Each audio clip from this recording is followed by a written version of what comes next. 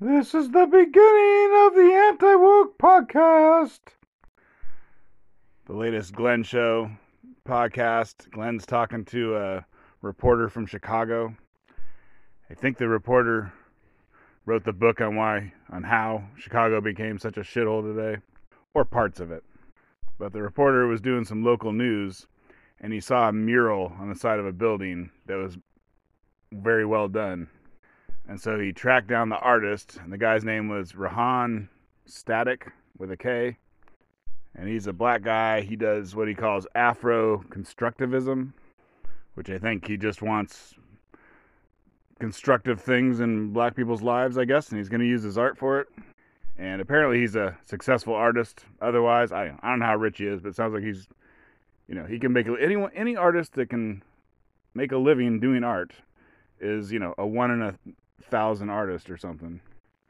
And I'm going to play a clip of the reporter reading a quote from that artist because it's interesting, I guess. But one thing you should know is this artist, his dad was a ER doctor.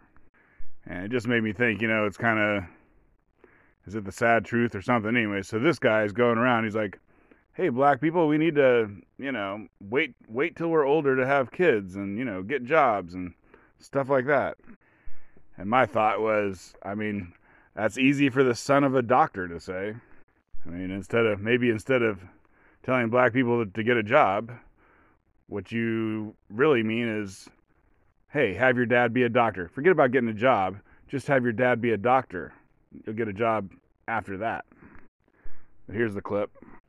And the framework is he's talking about kids having kids. And yeah, that's an old trope, but he's seen a lot of that.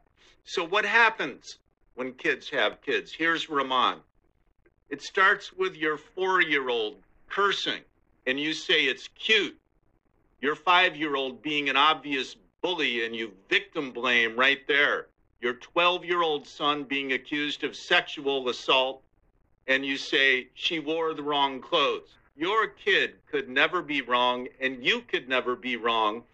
You cling on to anything because you have no code, no future. You don't see a future for yourself. And here's the kicker, Glenn. He says, so therefore you start feuds over minuscule things. You start having $5 arguments. You shoot a person because you couldn't cut in front of them in traffic. That's hot, delusional entitlement. Right there. Rahman Barnes of Chicago. And I just heard that, and I was like, damn.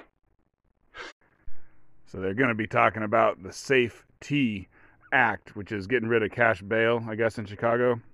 But Glenn and the reporter, they're both from Chicago. Like, Glenn lived in Chicago in the 70s. And so they're talking about the crime.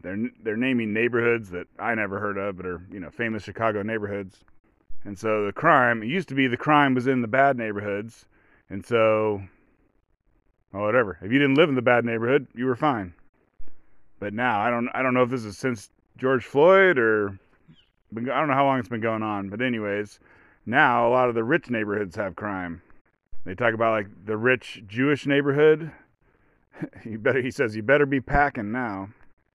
And then he mentions I think it was called Oak Hill. Anyways, there's some little suburb that has a bunch of Frank Lloyd Wright houses in it.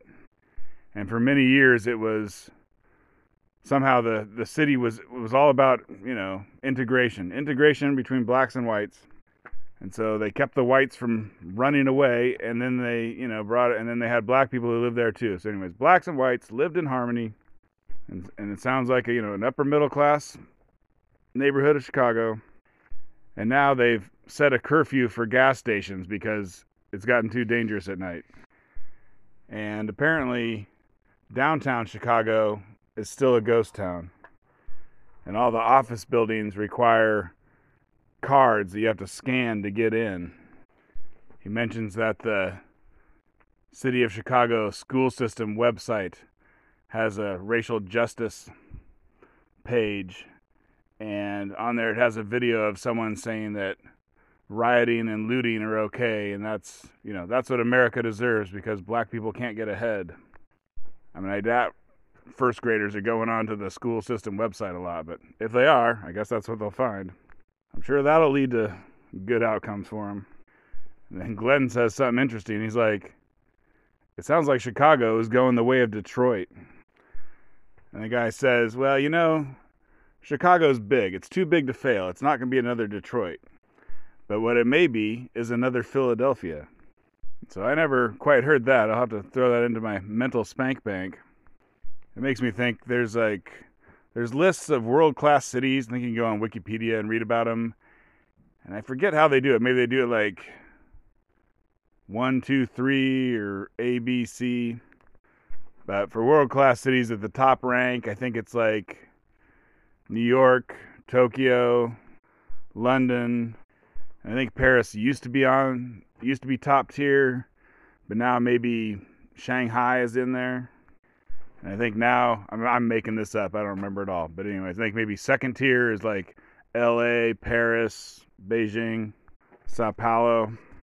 Anyways, you get the idea. And so Chicago, I think they were in the second tier, or maybe second or third. Anyways, it sounds like they're going down. And then it sounds like when you do world-class cities, below that is Philadelphia.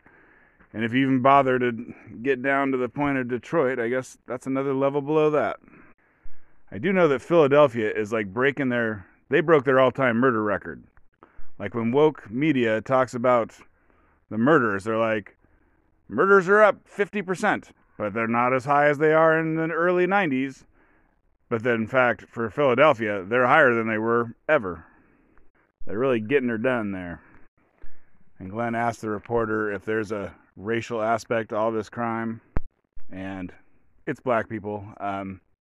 I guess a little bit of it's Hispanic. I think they're saying Latino now. I think maybe I'll switch too. But the guy's talking about this new trend of street takeovers. And I know they're doing this in LA. Like they took over a bridge. They built like a brand new multi-billion-dollar bridge and just whatever. Young criminals doing cookies with their cars like took over the bridge and they had to shut down the new bridge. And apparently they're doing the same stuff in Chicago. And so I guess they'll take over a street or a park or a beach or something. Just a whole bunch of young, mostly black people will go there with their cars and party and do illegal stuff. And apparently they like to, one of the illegal things they like to mix into this is attack cops. I mean, just imagine if you got a couple hundred drunk, teenage 20-year-olds, a lot of them having guns on them, driving their cars, doing cookies in the middle of the night, and you're a cop who has to roll up on this and stop it. And I guess there's videos of it. Anyways, they'll attack you. They'll attack the cop, break out the cop's windshield. The cop will think he's about to get killed because he might be. And I heard the stat, but I can't remember what it is. But the number of cops who have been murdered, not just ones who died of COVID or died because they got ran over doing a parking ticket. Like the ones who have been just straight up murdered. Sometimes, like they call 911, say send a cop, and then you kill the cop when the cop arrives. Like I think that's still on the rise. It's I think we're going to break the all-time record this year. Oh, and he mentions that the mainstream media and all the politicians, they're afraid. I mean, obviously, if you say the stuff that I just said, you will get called a racist, you will get canceled, you will lose your job, etc. And so, if you read the mainstream media, there won't be a single mention of race anywhere. And so they're talking about the laws that are being passed in Chicago. Like they got this no cash bail thing starting, I think, on January 1st. And they're looking into passing a law that takes away qualified immunity from police. So if you do something bad on your job, they can take away your house and your pension. And so, cops, they don't enjoy showing up to a street race where everyone just jumps on their car and breaks out all their windows. I mean, I think cops would enjoy it if they could shoot them. They're like, oh, you can shoot anyone who breaks out your window. They'd be like, sweet, I'm going to every street race I can get. Not every cop would do this, but some cops would do this. Be like, I'm going to go to a street race right now, and then anyone who tries to do it, I'm going to blow them away. But anyways, obviously, you can't do that, and they're thinking about making it so if you did that, they take away your house and your pension, and your kids and your wife would be homeless. But so then Glenn asked the guy, you don't like these laws. You think they're going to make things worse. What do you think the solution is? So I'm always all ears for solutions. I guess I'll say there's probably a few solutions that I'm aware of. The main one is military style schools. And I think, usually gender separated. Basically, you got to take all the, this is racist, right? Anyways, if you want to help the black men in these poor neighborhoods, the black boys, one of the only things I know of is you put them into a gender separated military school where they all got to wear the same little outfits and there's no talking in the hallway in between classes and etc. And I think that helps a bit.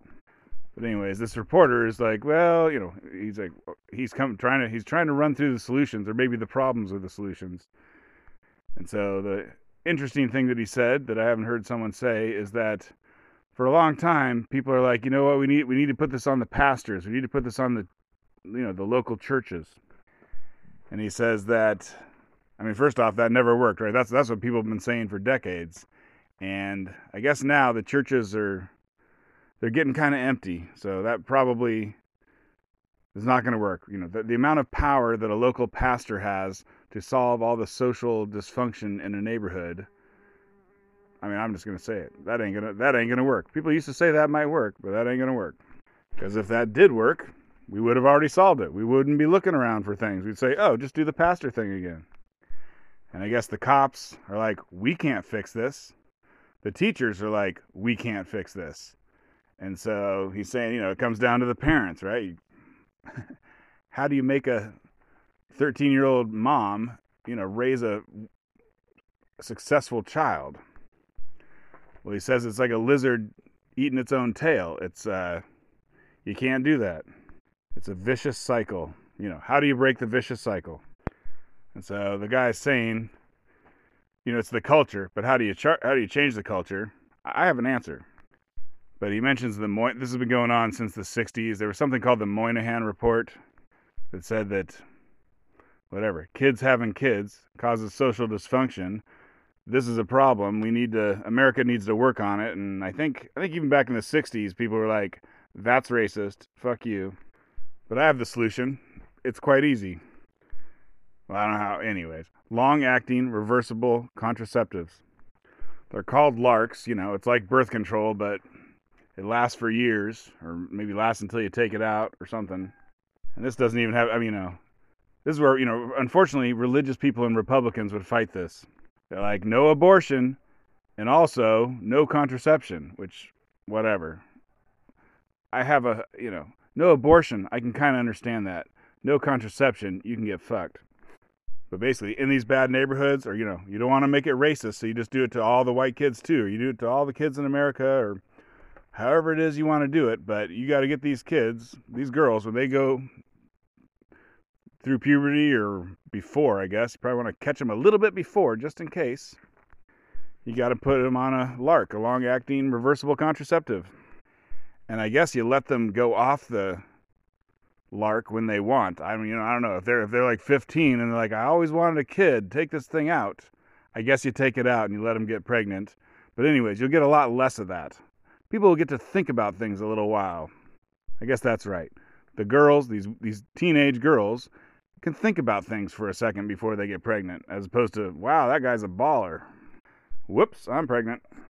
And I think this is like eugenics, but see, it's reversible. This isn't eugenics. People will call it eugenics. People call you a Nazi, but it's reversible. And if you let them choose when to reverse it themselves, then, I don't know, makes it sound a little better. So there you go. Military schools for the kids today, and then LARCs to stop the kids from being born tomorrow. Then the reporter, he mentions these armed robbery gangs, and he says they will go to a white neighborhood and do 10 armed robberies in 1 hour. And Chicago and Illinois are both super woke, super white, super liberal, super voting for Democrats. It'll be interesting to see if, there's a backlash. A backlash has got to be coming. Apparently this SAFE-T Act with no cash bail, it was done like in the middle of the night by the legislature, so probably does not have support of the general public. Thank God for Glenn. He's like, how do you commit 10 armed robberies in an hour? And the way you do it is you pick a neighborhood of rich people, you get a car, you get 3 or 4 men with guns, and you just pull up on the street and rob them on the sidewalk. So you jump out, you say, give me your cell phone, give me your wallet, give me your jewelry, point a gun in their face. They obviously do what you tell them to do. And then you just, I don't know, it sounds like you probably, like if you're doing a block, okay, let's say a city block has 4 sides. I bet what you do is you rob someone on one of those 4 sides. Everyone around sees that, so you're not going to rob someone else on that particular side. So, now you just go and you take you take a right or something, and you rob someone on that side, on that part of the block. And then maybe you keep going around, right? You can rob 4 people on the 4 sides of a block, for instance. I mean, it's going to depend on how the neighborhood is laid out. I mean, it's kind of genius because the odds of getting caught are going to be very low. I mean, I'm sure, okay, the first person's calling 911. I mean, you're gone. How long does it take to rob someone like that? Probably just a couple minutes, maybe, less than 5 minutes anyways. You cannot be prosecuted if you cannot be caught. The reporter is breaking down the statistics. So robbery is up, obviously. Carjackings with a gun, way up. It looks like murder is down from the previous year. I mean, after George Floyd, murder shot through the fucking roof. But anyways, it looks like it's starting to come down a little bit since then. And all this information is coming from like state and federal government agencies.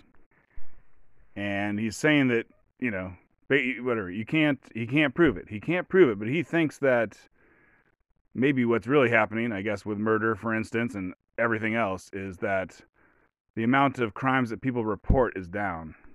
And I think of Portland, Oregon, like it has become a homeless shithole, and you're not going to report a crime. The cops, yeah. Some cities, it's like you call 911, and they're like, if a violent crime is not currently happening, we're not going to send a police officer. And if you're like, well, a violent crime is currently happening, they're like, okay, well, a police officer will be there in 3 hours. And so I don't know how long it takes a cop to show up in Chicago when you call 911, but I bet it's a long time because that's happening all across America. So, I mean, why would you bother? Why would you bother calling? You wouldn't bother calling. It's just going to be a hassle. So I bet reporting of crime is way down since good old George Floyd. Holy crap, I didn't know white girls in Chicago were able to keep it in their pants so well. So the reporter's breaking down the number of children that are born to unmarried mothers. And so for blacks, it's 82%. For Hispanics, it's 52%. And for whites, it's 12%. I mean, that's pretty crazy because a lot of times Hispanic and white are about the same. But I guess in Chicago, the white people must be a lot richer and also have much better impulse control. Oh, and then Asians, 10%. That cannot be right. Asians usually beat the pants off of whites. That's crazy. So yeah, it must be the white people in Chicago are rich because he looked at other cities in Illinois and Decatur, Illinois. It was 90 something unmarried for blacks, but it was 55% unmarried for whites there too. So it depends on the city. I was watching a YouTube video about the making of Hellraiser, a horror movie that I talked about previously.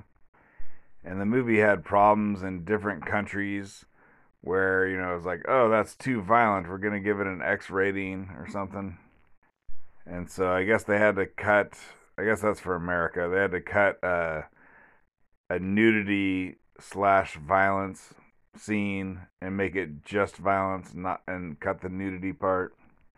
And so I don't know, but it just gave me the thought. It's like, now that the internet exists and any little kid who accidentally types in, naked woman into a Google image search is going to be looking at nothing but titties. It makes me wonder if like the R rating, I mean, I don't even know if that stuff matters anymore with streaming, but like the R rating, the X rating, the PG-13, like all that stuff has been generally, you can do all the violence you want, but don't do nudity. And now that every person who has an internet connection in the world is drinking nudity from a fire hose that like blows them through the air, just makes me wonder if, like, if violence, maybe that's woke. I don't know if that's woke or not. Maybe violence will be the thing that's more restricted in the future. I don't know. Just something I was thinking about. Twitter handle @AntiWoke Podcast, and thanks for listening.